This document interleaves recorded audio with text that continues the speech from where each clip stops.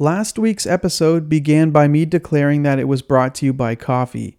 So this week, I thought it would be fun to talk about coffee itself and share some of my brewing tips.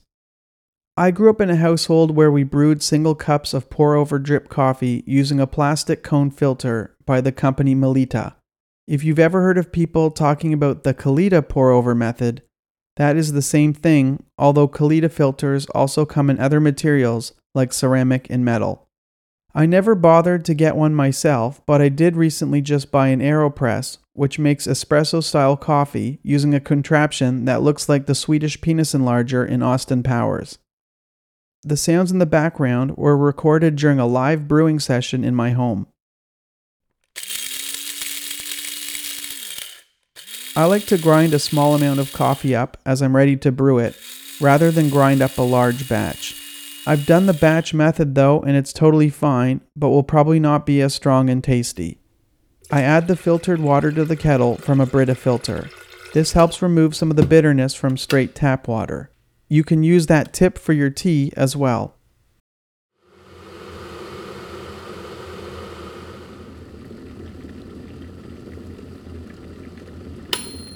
After the water boils, I like to add a bit of the hot water to the bottom of my mug to warm it up. As well, I wet the filter in the cone, which apparently removes some of the paper taste. I add a few tablespoons of the freshly ground coffee to the filter. I think I add a bit more than I'm supposed to, but I also use a large mug, which would warrant using more coffee grinds. You are supposed to grind your coffee on the coarse side for pour-over drip and finer for espresso, but a hipster recently suggested to me to go a bit finer for pour-over. The issue is you get a bit of muddy coffee building up in the filter, but it should come out a bit stronger. From there, I do one short pour to wet the coffee, followed by 2 or 3 longer pours. Those pours have to be slow though, or else too much water is going to saturate the coffee. Hipsters use a scale to help see how fast or slow to add water in conjunction with a timer, usually on the same device, but I don't have that system just yet. When the coffee's done, I add a bit of MCT oil, which might help promote focus in the brain, and a schmickel of 5% cream. This source of fat comes from the bulletproof coffee method and serves as my first bit of calories for the day. And now I'm ready to drink up. This method is slow. It's at least 15 minutes to brew, maybe as short as 10 if I have coffee already ground up. And since it's a big cup of coffee, it takes a while to drink it.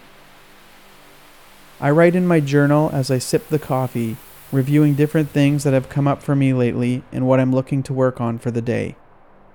A part of me feels like a drug addict who must inject themselves when I go through all this work to make coffee, which I don't want to say in a disparaging way, but I can't help but think that when I add up the amount of time I spend doing this every day.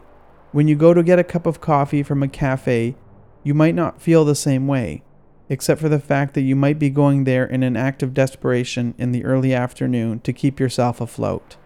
And even though we collectively are highly dependent on coffee, I see the power in this ritual alongside other practices in the morning that all help keep me centered. While missing my morning coffee brewing session for a reason like an early start to golf causes me a source of pain, I imagine that it's not exactly from missing the caffeine, but from missing my special time in the morning before the world is awake. Funny enough, this ritual is not really tied to working on music for me, partly because I play more guitar now, and you can't really drink much while practicing as your hands are full. I have found, though, that during a studio session, it can be nice to have a cup of green tea to stimulate some focus. If you have any coffee brewing tips to share with me, send an email to mrtunes@gmail.com. That's mrtunes@gmail.com. Thanks for joining me for today's Cup of Joe. I'll talk to you soon.